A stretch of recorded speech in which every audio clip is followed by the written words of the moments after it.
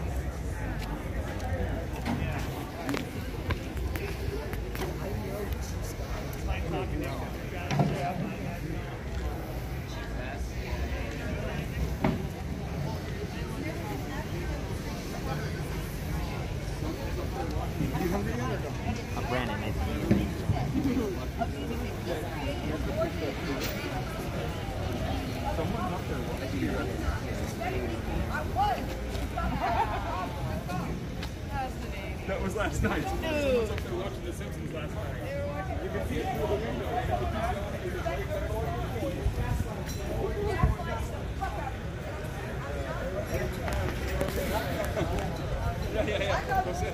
Whose safety? That's not for officers. Officers don't even have concrete barriers going down. The city has successfully worked with protesters on site to reconfigure the CHOP to allow for public safety and better access for the local community. You just closed a bunch of the streets. How is that better access for anybody? That has involved rerouting traffic, freeing up alley access, opened streets, and replaced makeshift barriers with heavy concrete barriers that can be painted.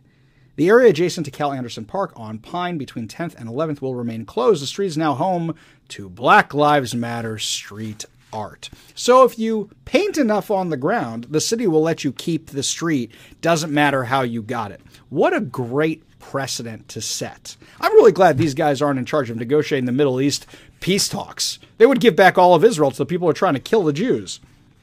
This is not the first time the mayor has unilaterally closed streets of the city with no public comment or an open, transparent process. In May, the mayor and SDOT permanently closed over 20 miles of Seattle streets to vehicles to allow people home under stay-at-home orders from coronavirus so that people would have more ways to get out safely and get out, walk, and bike. That's a direct quote. Before the stay-at-home orders, the mayor and SDOT were under fire from residents opposed to reductions in traffic lanes due to installation of bike lanes and street alterations, which caused increases in commute times and heavy traffic to enter residential areas because of drivers trying to avoid road diets. Residents called the moves a war on cars. I'm one of them. Let me explain what this means. A road diet is when they take something that's 4 lanes and reduce it 1 lane going in each direction and a middle turning lane or bike lanes on the side or something. So what happens is any normal person says, this is taking longer to get where I need to go because you just reduced the size of it. I'm going to go down these side streets and I'm going to look for other ways around. So what they do is they get off the main drag and they go into residential neighborhoods, making it more dangerous for the residential neighborhoods because they're going at high speeds because they're trying to get to work or whatever. Now because they can't go on the main roads. The mayor and SDOT appear to be using the occupation to further a radical agenda and at the same time appease armed militant groups that have taken control of the neighborhood.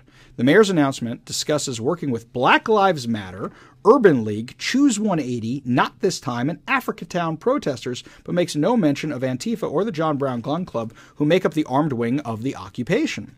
The mayor's announcement claims that minor changes to the protest zone will implement safer and sturdier barriers to protect individuals in this area, allow traffic to move throughout the Capitol Hill neighborhood, ease access for residents of apartment buildings in the surrounding area, and help local businesses manage deliveries and logistics. Additionally, all plans have been crafted with the goal of allowing access for emergency personnel, including fire trucks. There's been a ton of fires in there recently, and first responders haven't been able to get in. The Post went on to say that the Seattle Police Department will dispatch to respond to significantly life safety issues in the area. The Seattle Police Department's definition of life safety issues may include an active shooter incident, an assault, a structure fire, significant medical emergency, heart attack, stroke, trauma, and other incidents that threaten a person's safety. So I thought this whole thing was about getting rid of the police department, and now you're saying you need them for these things? Pick a lane! No pun intended. Pick a lane. Make a decision. Ed, are you saying that these people are having trouble getting in there or not?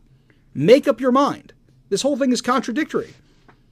Why do you think they're now allowing the police in? Because there's tons of videos online and social media depicting violence in the CHOP, and on Sunday night there was an incident where an army of activists stormed an auto shop a block outside the CHOP, knocking down the gate and entering the property. The owners of the property have said that they have called 911 repeatedly and no one ever responded. Here's the video. Calm down. Where's he at, bitch? Come on, man. Let's go. Where you? They're letting him go. They've already. Where's he at, bitch?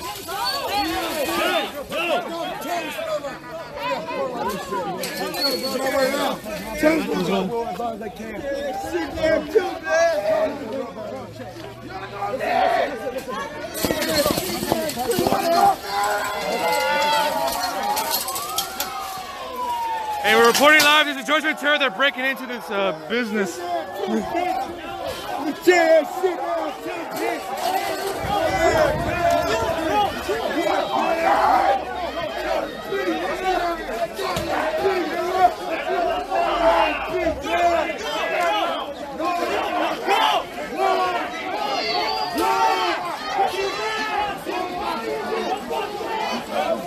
Hey, I'm here to help you guys. We're trying to report, okay? We're trying to get you guys have it on film if anything happens. He's already out there. We already let him go. Hey, get the fuck out. Hey, get the fuck out. I'm a reporter. I'm here to document if anything happens to you guys' business. If you want to have it on film to have you guys back. Okay. Okay, cool.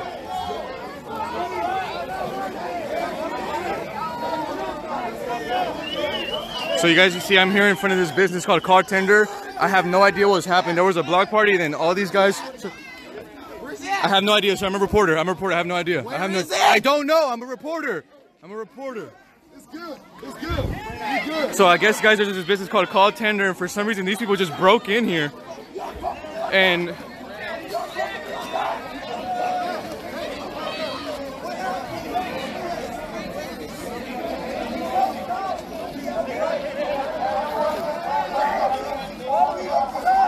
okay, guys, I can't show you right now, but the one of the gentlemen on the right of me just got his gun. I'm assuming he's part of the family business here.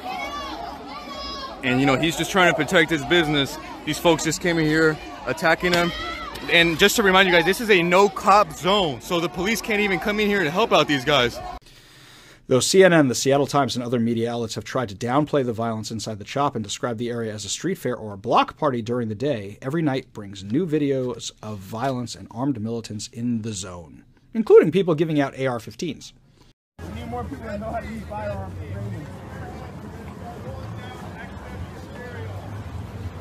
Appreciate you.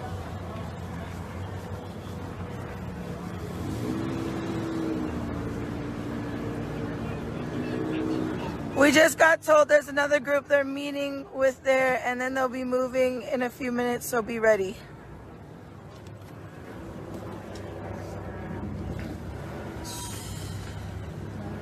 Somebody over the age of 18 know how to use a gun?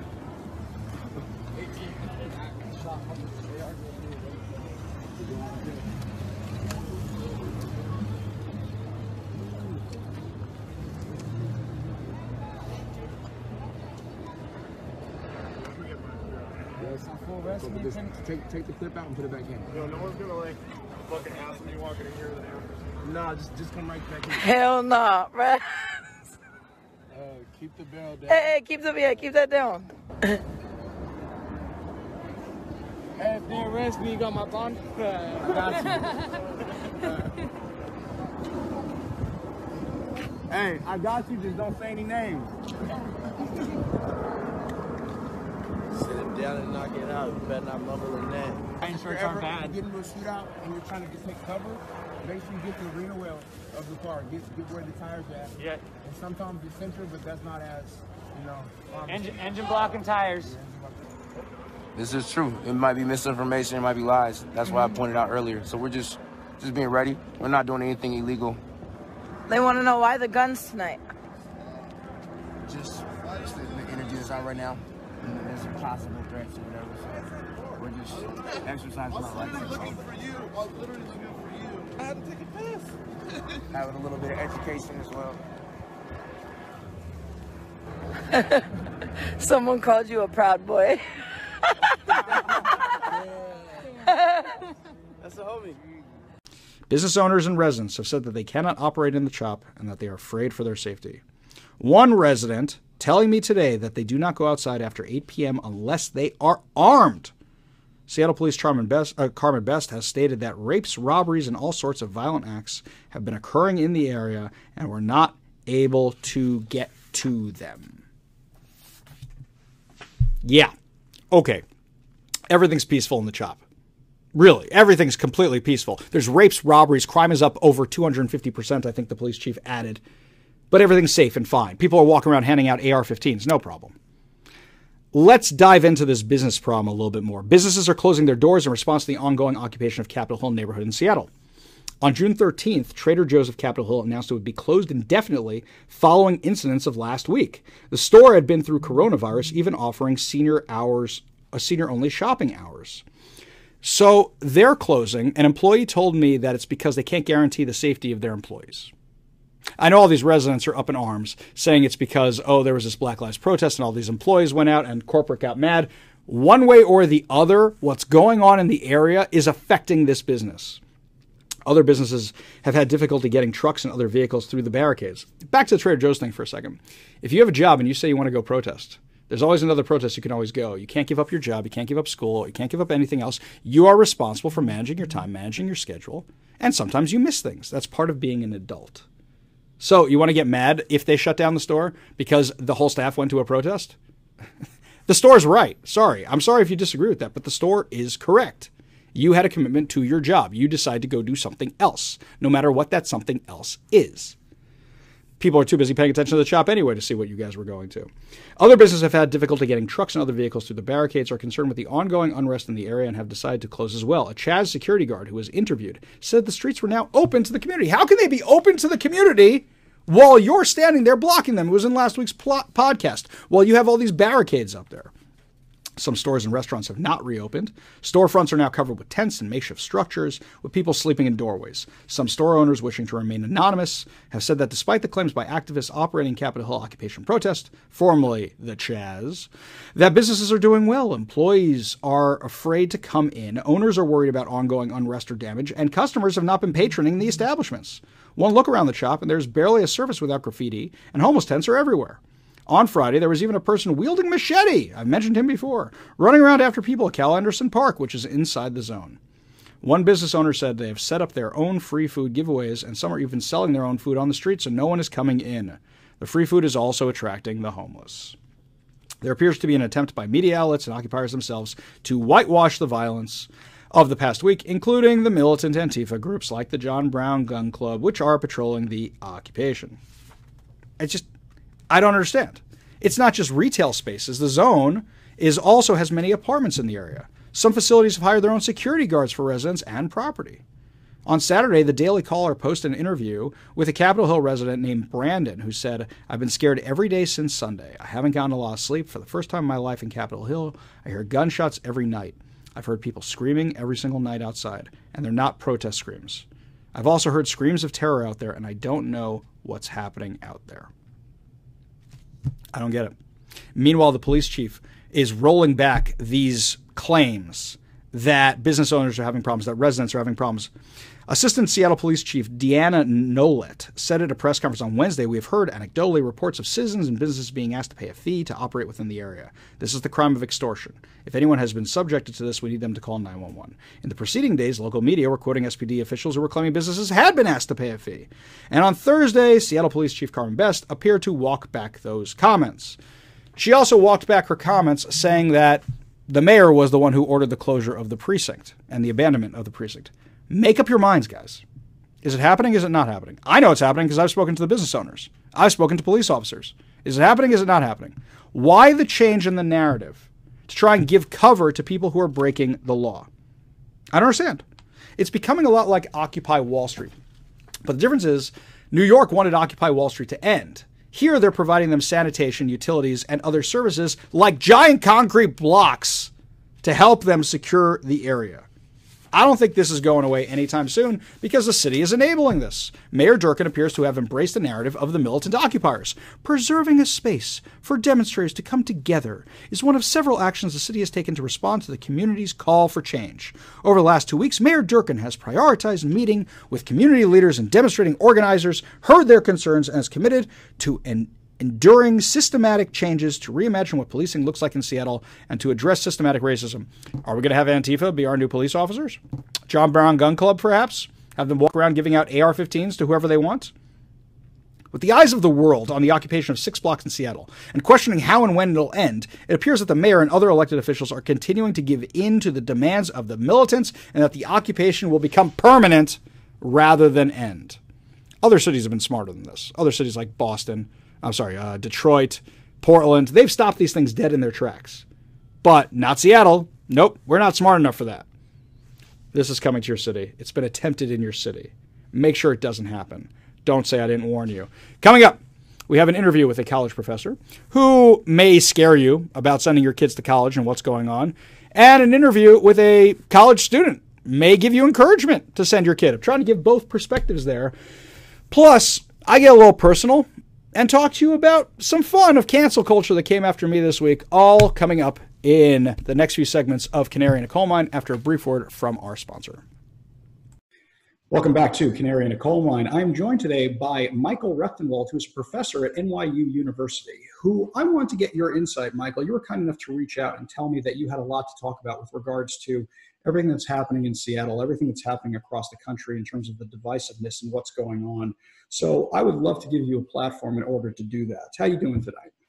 I'm pretty good. How are you? I'm fantastic. So Great. What do you see? What have the numbers told you about what's really behind this, what's really going on? Because when I analyze the numbers of what's happening, it seems like this is a narrative pushed out with no numbers to actually back it up. You mean about the protests and the Black Lives Matter and Antifa? Exactly. Yeah. Well, I mean, obviously we have, I don't know what their numbers are, but it never takes a whole lot of numbers to, make a massive radical change. And that seems to be their agenda. I mean, Black Lives Matter has effectively suggested they're anti-capitalist. And so, of course, is Antifa and other groups that are involved, like the Sunshine Group, I think they're called. There's a number of organizations here that are behind this, that are organized. They're very organized, even though they say they're anarchists and they're disorganized. I think they're very organized, and I don't know if there's funding behind it. I mean, there's a lot of speculation about that. If there is funding behind it, we're really in trouble. I would say that if it's funded by major players, then there's a definite agenda on the line. I mean, one of the agendas, I think, is definitely to undermine the free enterprise system. I mean, they definitely want to get rid of that. But note how, while small businesses, and I just heard today, and this is probably a combination of COVID, the COVID response, and also the protests, 25,000 or more businesses are going to shut down and never come back. So we're looking at an evisceration of small business. And I think that's a very bad sign, because we're talking about a reduced middle class, a reduced entrepreneurial class, and basically leaving semi or would-be monopolies and monopolies on top with everybody else, scrambling for basic income. And this was before even the riots and the looting and anything else happened that would affect other businesses that managed to survive or were on their legs. Right. So, I mean, it seems to be very curious that we had this COVID response, which is going to wipe out a lot of businesses. And now we're having these riots, which are destroying businesses as well. So I don't know how many businesses they've destroyed, but I mean, it made it pretty clear that they don't care what these businesses are, who owns them, whether they're Black owned, Latino owned, or what have you. They're wanting to destroy them, and nobody's stopping it. Let me posit something to you as a professor. So something that I've said is that one of the reasons we're seeing the rioting right now, and we're seeing the looting, and we're seeing them in such large numbers, is because nobody's at work and nobody's at school. Do you think perhaps the easy solution is just to send everybody back to normal, and perhaps you're going to have a drop in all of this? I mean, I think sending, it may be too late to send. There's a new normal, I'm afraid. It would have been a good response to send things back to normal before this outbreak. Then we might not have had it, because then you would have had people everywhere. And instead, we had evacuated cities that were effectively ceded to these protest/rioters. And I really don't, everybody wants to draw a distinction between peaceful protests and rioters and looters. I think they're providing cover at this point, or they have provided cover for the protesters. The protesters have provided cover for the rioters and looters. Okay, so now, you study this kind of stuff. You're talking about it. You call yourself the anti-PC professor, which I just love. I find that very. It reminds me of, I don't know if you ever saw it. There was a movie called PCU, Politically Correct University, that came out in the 90s. Have you seen that? Oh, really? I never saw that. No. It's great. I also saw recently the more real life version of it was No Safe Spaces with Adam. Oh, yeah. Right. I know about the movie. Yeah. Yeah, that one. So what would you say is a path forward? What would you say is a way possibly out of this? Well, first I want to say why, you brought up the universities and academia and the whole university system and education. What we've seen here is a long march through the institutions, which is exactly that was the socialist formula. After World War I and the failure of the Soviet Union and the horrors that came out of it, and the fact that Western Europe didn't follow suit and the United States didn't follow suit from Russia, the communists reorganized and reformulated their approach. And that approach became cultural. It was a cultural march through the institutions. Antonio Gramsci was one of the chief architects of this idea, and also the Frankfurt School of Critical Theory. And others, like cultural studies, came out of Britain. There was a new philosophy, a new approach to a practical philosophy of having a long march through the institution. So we've seeded all that. It's already in their hands. That's why you could produce so many people with the same ideology like this that are anti-capitalist, anti-police, anti-state, anti-family, anti-identity, anti-nation. I mean, that's where this is all coming from. I remember a quote. I don't remember who it was by. I don't remember if it was Marx or Lenin, but we will take America when we will take them through liberalism. That's me paraphrasing it. Are you familiar with that quote? Yeah. Yeah, I'm sure I'm paraphrasing it completely wrong and butchering it. Yes, and also Lenin said, the capitalists will sell us the rope with which we'll hang them. And that's exactly what's happening. Tell me. It is. It has been my experience when I went to college, when I went to school, that the teachers that leaned more conservative were typically the ones who presented facts and gave you both options to consider. Right. Here's the facts. Right. It was typically my experience, with a few exceptions, I will say, that my liberal professors were usually the ones who said, here's the slant on it. Here's the way I'm teaching it. Have you had that kind of experience? Do you find that experience on campus? Oh, absolutely. That's, by the way, I retired from NYU because they basically made my life a living hell. I took a retirement package of sort of, we made a settlement because they made things impossible.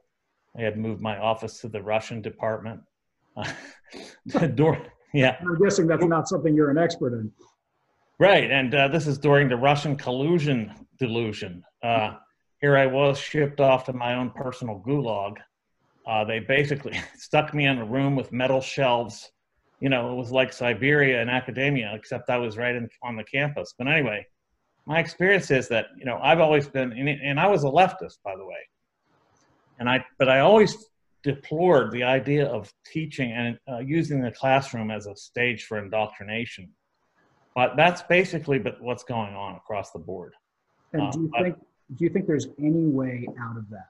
Because I'll tell you is that right now, I don't want to send my kids to college. I'd rather they go to vocational school or something else. I am afraid. I don't know why I'm paying all this money to undo all the years of education I did at home. Right, exactly.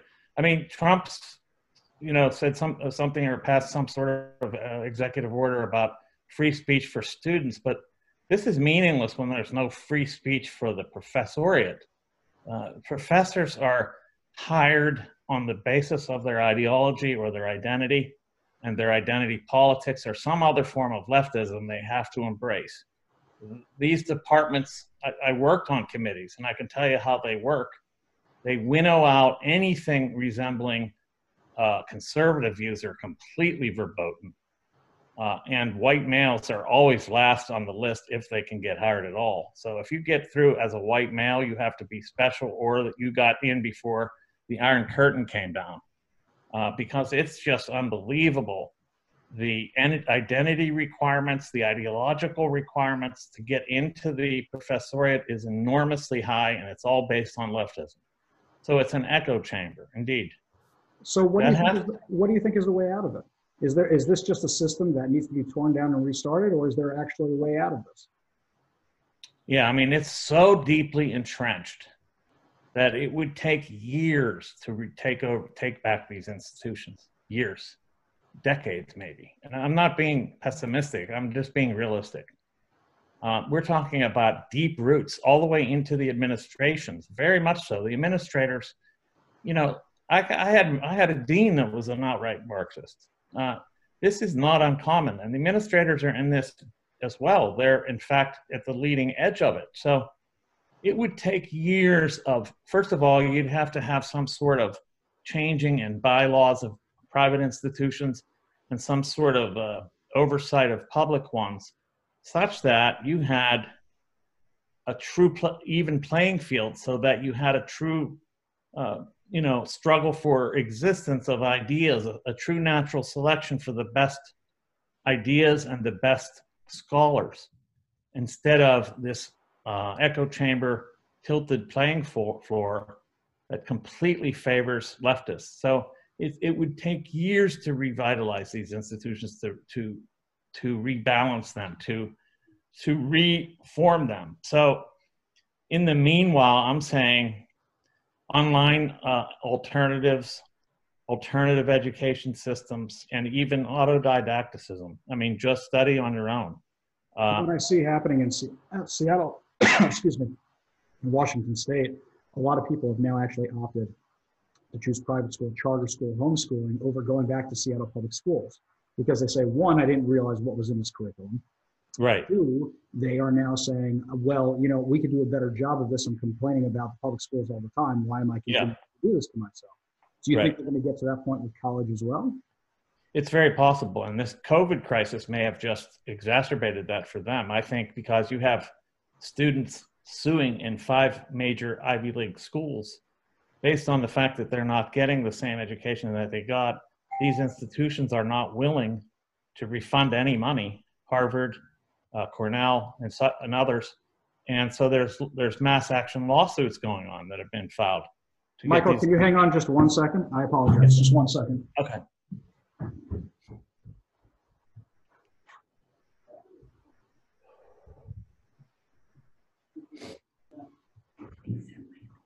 can't do anything right now.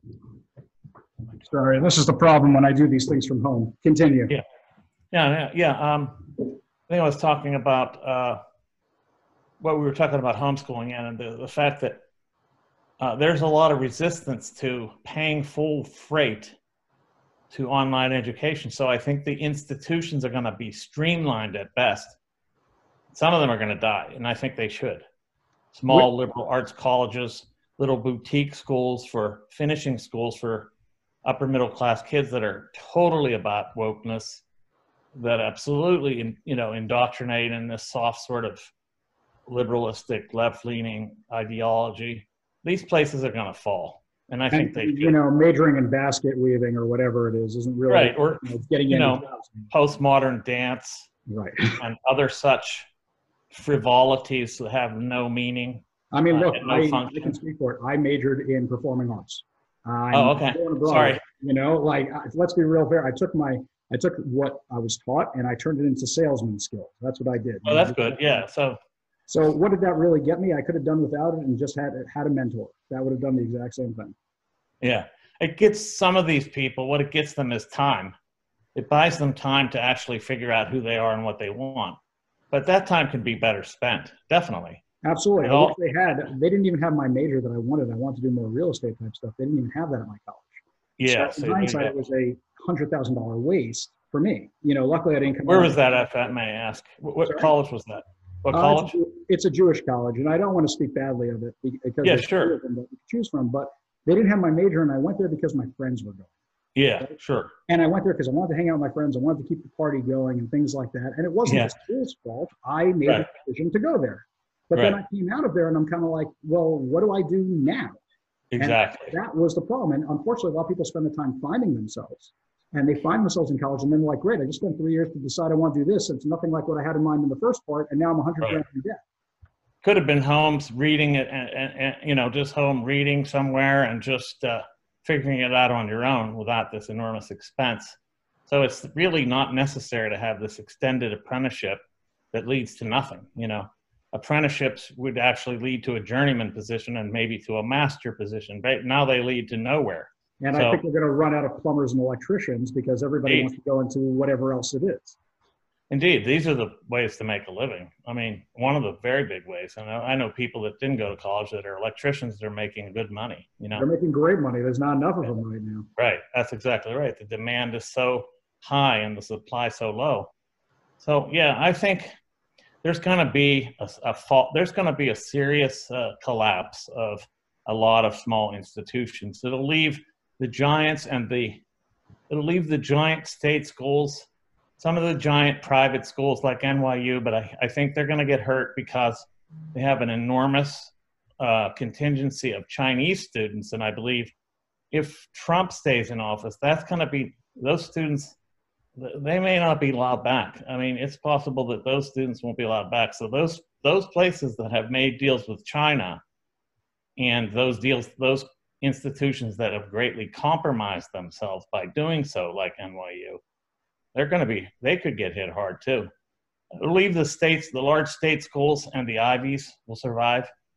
And even there, I can't imagine the sticker price being like this relatively, you know, to the rest of the economy. Some serious sticker shock, especially when people are starting to pinch pennies coming out of this. Oh, yes. I mean, there's going to be an erosion of the middle class. Oh, yeah. I mean, there's no question. Yeah. So I know that you do some writing and I know you do a few other things. If people want to read your stuff and see your kind of stuff, what's the best way for them to do that? Yeah, just it's really easy, although my name is long, as you've noted. It's it's Michael Rectenwald, RECTENWALD.com. One word together, michaelrectenwald.com. You'll see all my books there, essays, my media coverage. I even have a page full of photos that include fans and friends and famous people reading and holding my books and things like that. So there's a lot there. Well, I'm glad you reached out because now this gives me an excuse to go pick up your books because I haven't read them yet. And it is on my list. And actually, I do book reviews from time to time now, especially because there's no movie coming out. I've been replacing movie reviews with book reviews. So I will buy them. I'm not asking you to send them to me for free. I will pay the money because you work hard and you deserve it. Is there anything else that you want to talk about with regards to what you've seen on campus with regard to race relations? Anything else of that nature? I mean, I think, what I think is these anti-racist campaigns have been the real instigator of all this racial tension. This is known, this is actually proven. Anti-racist and bias training actually exacerbate racial tensions and worsen the workplace for those people in question. And in fact, it's been shown that bias training in the workplace leads to less women and less blacks and other minorities getting hired. You know, you're reminding me of, you ever watch The Office? One of my Yes. favorite episodes is Diversity Day, where Yeah. they have to put those things on their head and they're all saying these racist things. And it's so true that when you start going through these things, it Yeah. makes things uncomfortable. And if you just say, you're a person, I'm a person, let's have a Exactly. conversation, you're way better off. I mean, if people would just, I mean, if they'd stop this group classification nonsense and identity politics and just treat people as individuals, I think would be a world better. I mean, we'd be way better off. So yeah, I think that's the case there. Well, you have it there. Michael Rechtenwald, thank you so much. Professor Michael Rechtenwald, thank you so much for being with us. I'll give you the open invitation that anytime you think that there's something going on in current events or relatable in your experience that you want to talk about, that you want to comment on, just let me know, and I'm happy to have you back anytime you want. Oh, thanks so much. I really appreciate that, because sometimes I get to the point where I'm ready to bite my tongue off. I'm so ready to talk. Okay. The reason I started this platform is because I felt the exact same way. So really, open invitation. If you see something going on in current events in the world, please reach out to me. I'm happy to have you back. Great. Thanks so much. Thanks so much for being with us. Welcome back to Canary in a Coal Mine. I am joined today by Dion. Dion, you may recognize him, you may not recognize him, but he is a young conservative activist in the greater Seattle, Washington area. He has a lot to share with us about his recent visit to Chaz, the fun little Chazistan area. I was there too, but what I'm most curious about is to see how our experiences line up. Dion, thanks so much for being with us today. Yeah, Ari, thank you so much for inviting me on your show. I really appreciate it. I really love your podcast, so I appreciate it. Thanks. I like talking to you because it's refreshing to know that I can send my kid to college and he'll come out normal on the other side. That doesn't seem to be the case so much these days. So a little bit of hope I get there. So why don't you tell me about your visit down there? Actually, you know what? Let's back up a little bit. Tell everybody who you are, what you do, and why you do what you do. Why do what I do? Yeah, that's a great question. So, you know, for those of you that don't know me, I'm a local conservative activist here in Seattle. I am the well-known Black conservative Dion Thompson. I don't like to call myself a Black conservative, but a lot of people like to label me as such. I've been doing activism here for about a year and a half, and it's been an eye-opening experience. That's for sure. You know, I've been doing it for a while, but the reason why I've been doing it is because I can't not fight back against the Democratic establishment at this point, because, you know, after what I've seen, after I came out, if you can even believe that statement, coming out as a conservative, you know, especially a Trump supporting conservative, it's night and day from being a Democrat. So, you know, I don't have any disrespect towards Democrats, but I have great disrespect for the establishment Democratic Party. And I fight back so hard to get civil discourse back. And, you know, that's mainly why I do it. And to expose what both sides have done. I mean, I'm a conservative Republican by values for sure. But, you know, I mainly call out the left, but I do call out the right every now and then, which isn't very often, considerably, you know, which is convenient. Well, I'll tell you, it's like, you take me for a minute. When I was in college, the girl I was dating at the time said all Jews are Democrats. So I registered as a Democrat, and I voted for Al Gore. I mean, Geraldine Ferraro, you may not know who she was. She was the first woman who ran for vice president. She was on the Democrat ticket. She was at my bar mitzvah. That's kind of like our family history. Yeah, my parents worked on Reagan's campaign too. That's a whole nother story. But we kind of had this mishmash of people. I actually did not vote for Trump the first time because I was just figuring it was a reality show. You know, I'm like, this just can't be real. There's no way. I figured there was going to be a show that came out afterwards called Trumping America. In my personal opinion, and I know some of you on this podcast are going to tear me over the coals for this, I think that Trump is one of the greatest presidents for Jews, at least in my lifetime, if not possibly ever. That's just my thing. So a lot of people come after me like, how can you be Jewish and be more conservative leaning? How can you be Jewish and be more Republican leaning? How can you be a college kid and come out as a conservative? How did you decide to just do that? Yeah, it's a great question. So, When I was in college, actually throughout my entire life, I was, pretty much, a liberal, and I didn't really know it. I had conservative familial values and stuff like that, but, I blindly supported Obama. I blindly supported the establishment Democrats. I blindly supported things that they suddenly switched on, conveniently when they ran again, about gay marriage, stuff like that. And I finally came to the realization when I ran for student body president of the University of Washington Bothell campus. I ran technically as a Republican candidate, but then the year afterwards. Wait a minute. Wait, I got to stop you there. Hang on a second. Student body makes you register a political party when you run these days? No. So I decided to do that on my own. Oh, okay. I was just trying to understand that there. All right. Yeah, now, if they did, that'd be insane.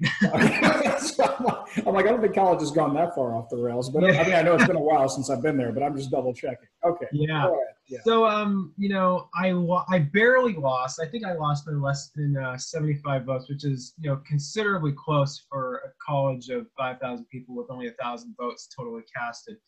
But the next year I came out as a Trump supporter, and then that's when everything changed. I was barely a Trump supporter because I liked the way how he talked. I liked how he said, I'm going to bomb the hell out of ISIS. I'm going to do this. I'm going to do that. I'm like, politicians don't usually, they're not usually politically incorrect. And that's what I really liked about the dude. And this is about his second year in his office at this point. And I started noticing his accomplishments. And then I really became a Republican when I just had this massive realization. It's like, oh my gosh, like everything I just, believed in the Democrat Party was wrong. Because the second time I ran for student body president, my white guy vice president candidate was literally being screamed at and yelled at by all people of color. No other white people were yelling at him because he was white. And it was absolutely disgusting. And that's, kind of when I realized it. Then, of course, the walkaway movement happened pretty much 2 months after that. And that's when I started really becoming more Republican. Since then, almost every single one of my liberal views have just gone down the dumpster at this point in terms of, what I used to believe in. I used to say that, oh, well, pro-choice, right? I used to say that, but now I'm more pro-life than probably most people because of what I've seen. And stuff like that. Gotcha. So it's interesting because here now I can go piss off the other side of the aisle. It's like I don't consider myself a true Republican because I'd say, if anything, I'm more fiscal conservative and socially more libertarian, more liberal, which I think is more of the thing these days that most people who consider themselves Republicans are. I find that when you go with the two-party system and you say, oh, I'm a Democrat, I'm a Republican, then all of a sudden you're kind of tied to whatever they do, hook, line, and sinker. Whereas if you say it's something else, you have more variety to go do what you want rather than saying I am lockstep in line with this party or that party. Do you find that to be your experience as well? Yeah. In fact, I do have some liberal values, not very many, but like you, I'm a very, very fiscally conservative type of a person. I think I'm also very kind of libertarian in a lot of, social issues. Like, do what you do on your own, just don't bother me with it. Mm-hmm. But there's a lot of things I'm also conservative about. But because I say I'm, pretty conservative, people just automatically loop me into, oh, well, you're conservative on everything. But that's not necessarily true. There's some issues that I say, oh, that makes sense on a liberal sense.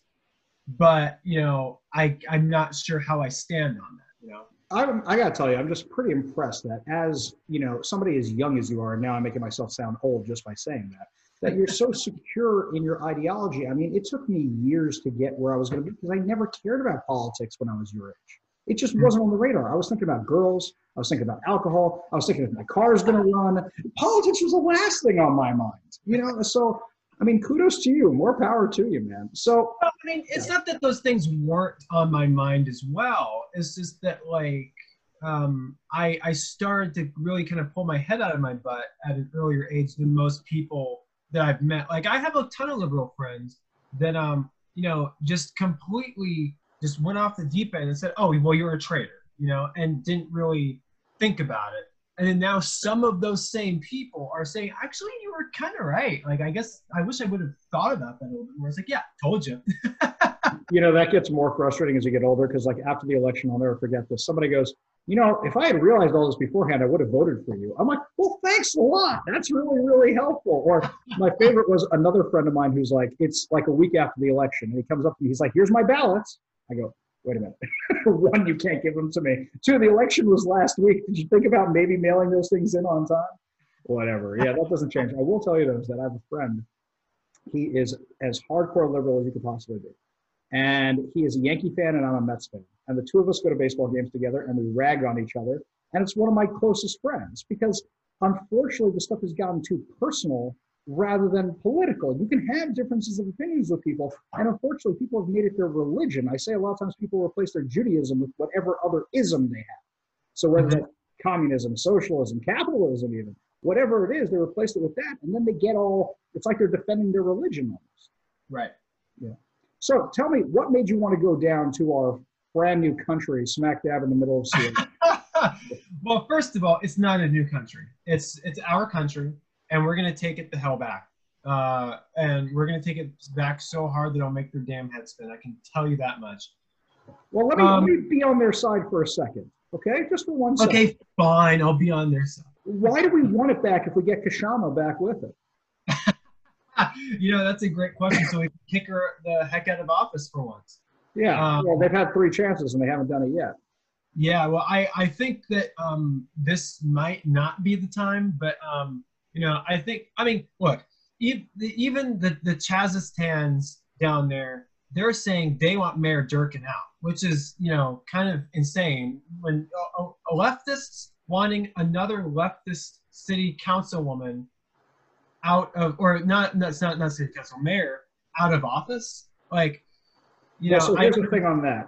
What Durkin isn't, or Mayor Durkin isn't realizing is that people on the right put her into office. I did not vote for her. I saw that thing and I just threw it in the garbage because there was nobody even worth voting for on that one. But it was her versus Carrie Moon, and Carrie Moon's like a Kashama Sawant type. And what happened was people said, well, I got to vote for this person because at least they're not that person. The people in Chaz are never going to vote for Mayor Durkin in a million years in a re-election campaign. They're going to go vote for whoever the new Carrie Moon is. So why is she trying to appease this group? Yeah, that's a great question. I think it's just another re-election type of thing. You know, I mean, it's what politicians do all the time, Republican or Democrat. You know, they're quiet for their whole term, and then conveniently, right during campaign season, right after the due date, they start mass advertising. Look what I've done, which you know isn't what they've done. You know, they either take credit or they just haven't done it at all. But to go back to your question of why I went down there, you know, so the Saturday, that first Saturday, I was actually in Spokane, and I wanted to go so bad, but you know, they put out, you know, the whole, I got a text message on my phone saying, oh, there's a, what's the word for it? The curfew at 5 p.m. And I'm like, well, shoot, it's 6. And now I'm getting this text message. So thanks a lot, technology. But so I almost went down there, but I went down there Sunday, the next day at like 11 or noon. And I was live streaming the BLM protesters. They were fun. In fact, I actually got on live stream, and my fans can verify this, where BLM, like kind of the unelected leaders, said that they want to be peaceful. And I said, well, Antifa and you guys, and I said this to them, Antifa and BLM was breaking windows and causing problems last night when that day when I said that. And they're like, no. Antifa mixed in our crowds and started causing the problems, therefore also placing the blame on us in the media. I'm like, oh, isn't that interesting? And I actually witnessed that firsthand later that day. I saw a lot of Black Bloc merge in their crowd. And of course, Black Bloc is going to tell me that I'm spinning the narrative. Like, are you kidding me? Like, I saw this with my own eyes. You know, that's when the police started using tear gas bombs. That's when they started using rubber bullets. A tear gas bomb went off right next to me. My phone got stolen by an Antifa member, got thrown into the construction zone. BLM didn't do that. Like a lot of BLM like were giving me middle fingers and such because they know who I am and they know I'm against their organization. But you know, I didn't have a problem with them because that's their right to say that kind of stuff, right? BLM just straight up just attacked and attacked and attacked. You have no idea. I went down there and there were so many businesses that were just burned to the ground. It was unbelievable. It was literally like a scene out of I Am Legend. Like, you know, all these different businesses just, you know, broken windows and toppled over aisles and everything like that. Walgreens on, I think it's on Pike and 4th, I think. Totally broken into, stuff lying around everywhere. And I go to that Walgreens every now and then when I'm down there. I'm like, that's the same Walgreens? Are you kidding me? So then a couple of days passed and I went down there again. And this is when Chaz is officially a thing. You know, they took over the police precinct and I'm like, I got to go film this. So I went down there and it was like a scene out of a post-apocalyptic movie. You know, bonfires everywhere, people like rubbing hands over the fire, you know, groups of people with AR-15s, which again, I have no problems with people open carrying rifles, but when you have people open carrying rifles that support domestic terrorists, that's what bothers me. Or rather, phrase it this way a little bit, just to help you out with your messaging, because I know you're good at this. Put it this way. Say, people with AR-15s not allowing other citizens down the streets of America. That's it. Because as soon as you say domestic terrorism, I say it all the time. All right, I do. As soon as you say that, people go like that switch just turns off. But if you say these people with the AR-15s, they're allowed to carry them all they want. But the second they say, I can't go down this street as a U.S. citizen, even as anybody in this country, I can't go down this street, now we have a problem. Sorry for interrupting. Continue. No, it's fine. It's fine. Yeah. And that actually, you know, kind of cleared things up in my head with the way I was saying it anyways. So thank you. But, you know, I'm going down, and keep in mind, you know, a year ago, 500 flyers of my face, this face, was plastered all over that area, literally that area, 500 flyers, and the #1 person on that list was people literally saying that I'm a black, listen to this carefully, a black white supremacist on those flyers, 500 of them. And so I have a literal bounty on my head, and I'm going in there by myself with no security, okay? You know, I have my own personal protection, you know, which I'm not going to confirm that. I mean, you could probably guess what that is. The same one I got, yeah. Well, I mean, it may not be the same, but it's similar. I understand, yes. Yeah. It's our cell phone cameras. Yes, that's what we take with us into the zone. Yes, cell phone cameras, yeah. Yeah, but yeah, it was just insane. And but BLM was completely peaceful. The only people that I was nervous around was the people that I know are Black Bloc Antifa members or John Brown Gun Club who support those people. And of course, the next day there was about 200 tweets of them saying, "Oh my gosh, Dion infiltrated the Chaz." And I go down there every day just to film, and you know, just 2 nights ago, or was it 2 nights ago? Whatever it was, you know, I got surrounded completely.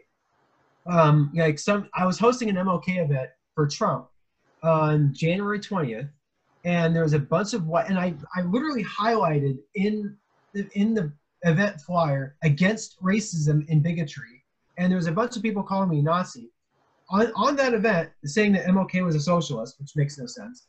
Yeah, I know, believe me. And then what happened was those same guys that were calling me Nazi called me a Nazi just the other night, completely surrounded me, and he came and saved me?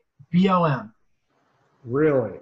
Yeah. Wait a second. I got a question. Was our favorite leader, former leader of a local Democrat party, one of the people this time, or was he not around this time? Because he was there last time, wasn't he? Favorite people being who? So there was a gentleman whose initials are CC.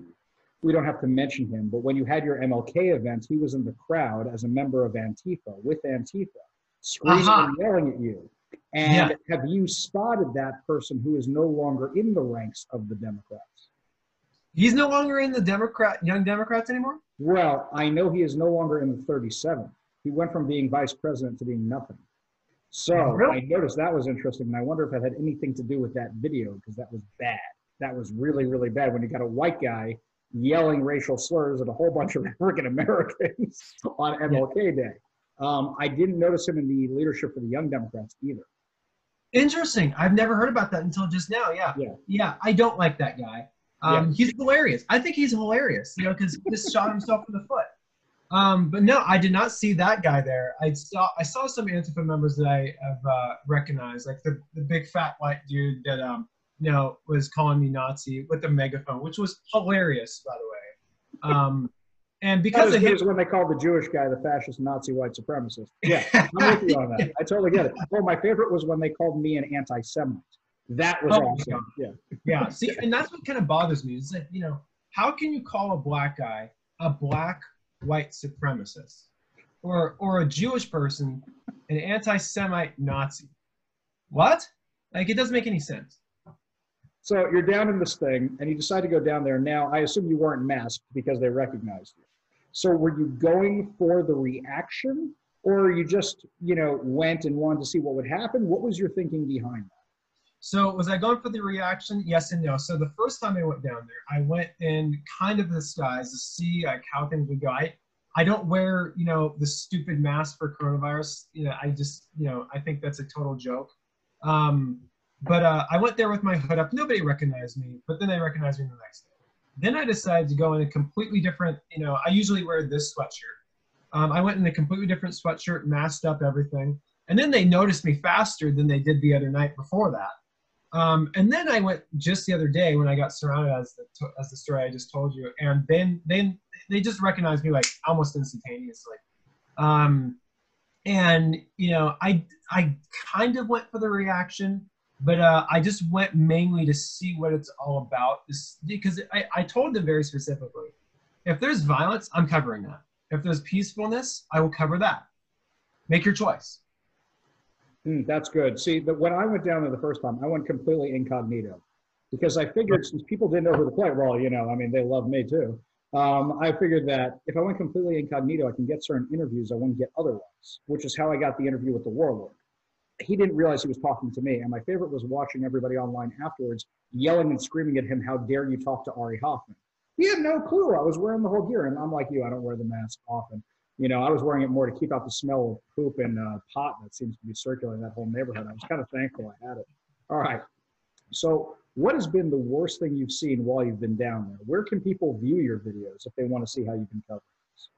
Yeah, so I think there's a live stream going on right now on my channel. So you can check it out at the Colored Conservatives, COLORED Conservatives.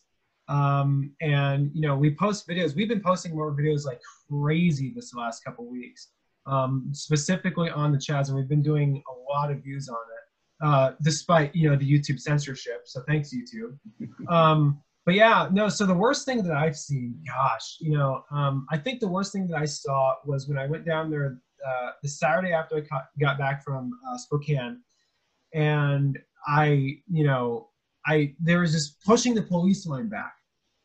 And that was just like, why are you guys doing that? Like, because, you know, if this is against police brutality and you're pushing the police line back and they have tear gas bombs and they have, you know, rubber bullets, batons and everything else, what the heck do you think is going to happen? Like, the police aren't going to be stepped on until they, of course, got up and left the precinct. You know, big mistake. Yeah. Big mistake. They should have held their ground. But, you know, I was like, well, what else do you expect? Seriously, what do you expect is going to happen? Like, they're going to throw flowers at you? No, it's a ridiculous notion. Yeah, I mean, I was just floored when I went there and saw the building all abandoned and boarded up, all completely spray painted, and everything that they had done to the building. I'm like, this is like a third world country. That's what it looked like to me. It didn't look like America. I'm like, what am I looking at here? And now you see what you get with socialism once we saw their list of demands. This is what they want the whole place to look like. What, they think it's going to start looking like malls when you get all the businesses to be afraid of staying in town? Did you see what happened last night with the auto repair place? That video that came out? Okay, I just put it up on my channel. I'll actually put it as part of this podcast when I air it. There is a massive crowd of people that went to this auto repair place and just took down the fence and went in. And that video is circulating today. I don't know why it didn't circulate last night, but it's circulating today. I'll make sure you get a copy of it. It's nuts. And I love that today was the day that everybody was really pushing back. Like, I kept getting more comments than ever on my page. Where's the violence? Where's the violence? I'm like, literally, I've shown you a ton of it. But this video shut them up. I don't know why it was this and not all the other stuff. Huh. Interesting. Wow. I can't wait to check that out. Yeah. So what's your next project? You got to keep going back to Chaz? Or you got something else in mind? We got elections coming up, you know. Yeah, in fact, actually, really great news. So, yes, I'm going to be continuing to go down the Chaz and covering that, regardless if it's peaceful or not. They've threatened to remove me, and I don't know what that means. So we're going to find that out here pretty soon in the next couple of days. So I'm going to continue covering Chaz. But another initiative that I'm working on, actually, is I am now the chair of the Young Republicans Committee for the Snohomish County Republican Party. And I have a lot. I'm not going to go into real great detail, but I have a lot of things planned with that. We're going to be going to high schools, colleges, and universities, so that way we can help get young people to become registered Republican voters, or just voters in general, really. But like, obviously, Republican would be kind of helpful, right? But I've told everybody, 40% of people vote Democrat because of the D. 40% of people vote Republican because of the R. 20% of people vote, 20% of those, half that, vote because of values. And then the other half, so 10%, vote or would say that they would have voted, right? Or people that say, oh, their vote doesn't count. Those 10% sway whichever direction means elections, right there. Easily. Like Dino Rossi lost by less than 100 votes? Yeah, I think they found 300 in the trunk of somebody's car. I mean, that was the first time when he ran for governor. That's what happened. It was, was it Gregoire at that point? I don't remember who he ran against. But yeah, these votes disappeared, and then he won, and then all of a sudden he didn't win. That's what happened. Right. Yeah. Convenient, isn't it? Yeah. Yeah, but no. I think my grandfather voted in that election. Yeah. But that 10% of people does make the difference. Because that 10% of people is a lot. Like whether it's 100, there's a lot of Republican losers out there. I'm just going to say it right now. They're losers that could have been in office with those 10% of people. There's a lot of them that I just can't put my stamp on. When I go down the thing, and sometimes I'm writing in other people. Because I just want somebody who's real. I'm tired of the fake. I'm so tired of it. And I'm getting disappointed in them too. I actually want to know, I'm a little miffed at Trump. He can't just tweet his way through the crisis right now. Right. And I want to see more from him right now. And a lot of people are saying they want to see more from him right now. And they don't really feel like they're getting it. He has to be more public. It should have been the Oval Office. That church thing was great. I actually thought that was phenomenal. But I was looking for that a night or two earlier. That was the kind of stuff we're looking for. And people want to be the social media presence, but they realize at some point you actually got to show up. Right. I completely agree. 100%. Yeah. Well, Dion, thanks so much for being with us. I appreciate your candor. And I'm going to tell you something. You ever want to come back on the show, you ever got a project you're working on that you want to promote, all you got to do is drop me a line, drop me an email. I'm happy to have you back. Even if you just want to comment on something like, Ari, this is so freaking crazy. I got to come on your show and I want to talk about it. All you got to do is say so. Dion, give me that website one more time, or your channel, so that way everybody can check out your videos and such. Yeah, guys. Ari, thank you so much for having me on here. And you guys can check me out, The Colored Conservatives on YouTube. We're growing fast, guys, and it's a lot's happening. So check us out there. And again, Ari, thank you so much for having me on the show. I really appreciate it. My pleasure, buddy. Anytime you want me out to speak to the Snohomish crew, you let me know. I'm happy to come out. Totally. Awesome. Okay. Take care, buddy. You too. Welcome back to Canary in a Coal Mine. Remember, if you are liking the podcast, to subscribe, rate, share, send it to your friends, tell them all about it.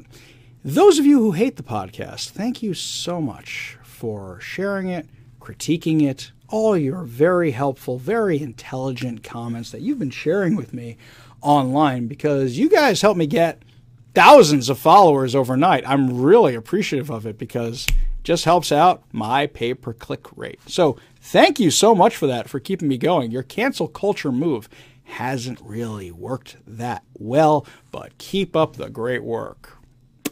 Anyway, speaking of cancel culture, I read a book this week called Extreme Ownership. It's written by a bunch of Navy SEALs, and I finished it up this week.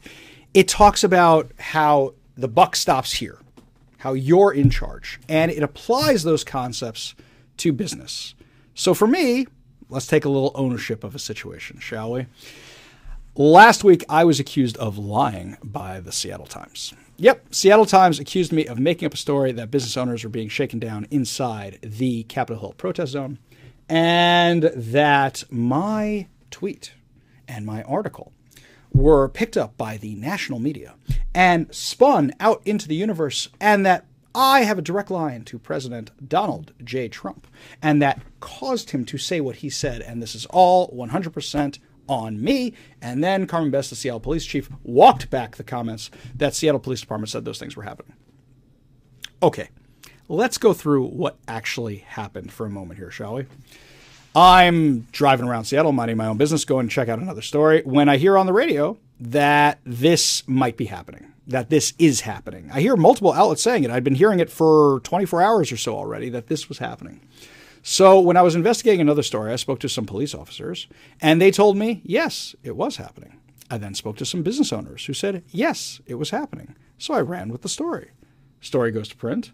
People go ballistic and say, well, the police chief just said this isn't happening, even though the assistant police chief said it was happening. Even though they've been saying for days it was happening, now they're saying it's not happening. Those of you who are movie fans may have seen the movie Godfather 2. In Godfather 2, the mafia is brought before Congress. And the star witness for Congress is one of the mafia family members. And they bring his brother into court. The mafia brings his brother into court to sit there watching him testify. The brother doesn't speak English, and puts him right next to Michael Corleone, the Godfather. And all of a sudden, the guy changes his story and says, no, Michael Corleone isn't the Godfather. None of this is happening. They were selling, olive oil together. So if your business was being threatened and shaken down, are you going to keep going with that story when, people are accusing you of doing it, when there's armed militants walking around? You going to keep up that story? Here's something else. The Seattle Times took a guy named Marcus S., who put out a post and said that his business was being shaken down for $500. They said he got this from me. There's only one problem. Marcus S. posted an entire day before I said anything. Marcus S. posted 36 hours before my article came out for the Post-Millennial. If Marcus S. got it from me, he must have a DeLorean equipped with time travel devices, because obviously that didn't work out. So still saying this is all me is amazing. Other reporters were saying it, walked back their comments, and yet meanwhile today the mayor's out there saying, oh, we're doing all this stuff to secure businesses, to help out businesses because they're having problems. I thought they weren't having problems. I thought everything was safe in there. I thought we didn't need a police presence in there. Make up your minds, guys, because you look like idiots. Here's how the Seattle Times describes the occupied zone in Chaz. Welcome to the Chaz, the newly named Capitol Hill Autonomous Zone, where most everything was free Tuesday. Free snacks from the No Cop Co-op, free gas masks from some guy's sedan, free speech at the Speaker Circle. There anyone could say their piece. A free documentary movie, Ava DuVernay 13th, showing after dark. A free Capitol Hill, according to no shortage of spray paint on building facades. And perhaps most important to the demonstrators, the neighborhood core was free of uniformed police. A new protest society centered on a handful of blocks in Seattle's quirky, lefty Capitol Hill has been born from the demonstrations that pushed the Seattle Police Department out of its East Precinct building. What a lovely place. This is accompanied by a picture of children painting with chalk on the ground, drawing with chalk on the ground. What a lovely place. Spend an afternoon there. Yeah, it's a massive homeless encampment with armed guards, with armed militants walking around, who will beat you up if they don't like what's going on, who will harass you if they don't like what's going on. Google it. Look on the internet. Don't believe me? Check it out. Here's something else. If I had made up the story, I've recently begun writing for the Post-Millennial. They barely know me. They're getting to know me better. But don't you think that if I had made up any of this and couldn't verify my sources, they would have fired me like that? And I wouldn't have blamed them. Because if I wasn't telling the truth and I made this whole thing up, there's no journalistic integrity there, get rid of the guy. He's not worth it. He compromises your integrity. No. But the Seattle Times revised the story a couple times. Still not accurate, but they revised it a couple times. It's a little update. Meanwhile, it's being spread into the etherwebs about how I made all this up and it's all my fault. Yeah, guys, it's happening. Whether or not you want to acknowledge it, everybody's trying to whitewash what's happening inside the Chaz because they're trying to push a political agenda. Take ownership. Take extreme ownership. Because you know what you could have done? You could have said, yeah, the way we got this probably wasn't the best way, but look what we've done. We've kicked out the warlord. We've gotten rid of these people. We now have a free autonomous society. We're patrolling ourselves. We're policing ourselves, and everything is pleasant inside. But you can't say that because you haven't done any of that. if you want to whitewash history of what's actually going on, why don't we take a lesson from Chief Sealth, who Seattle is named after?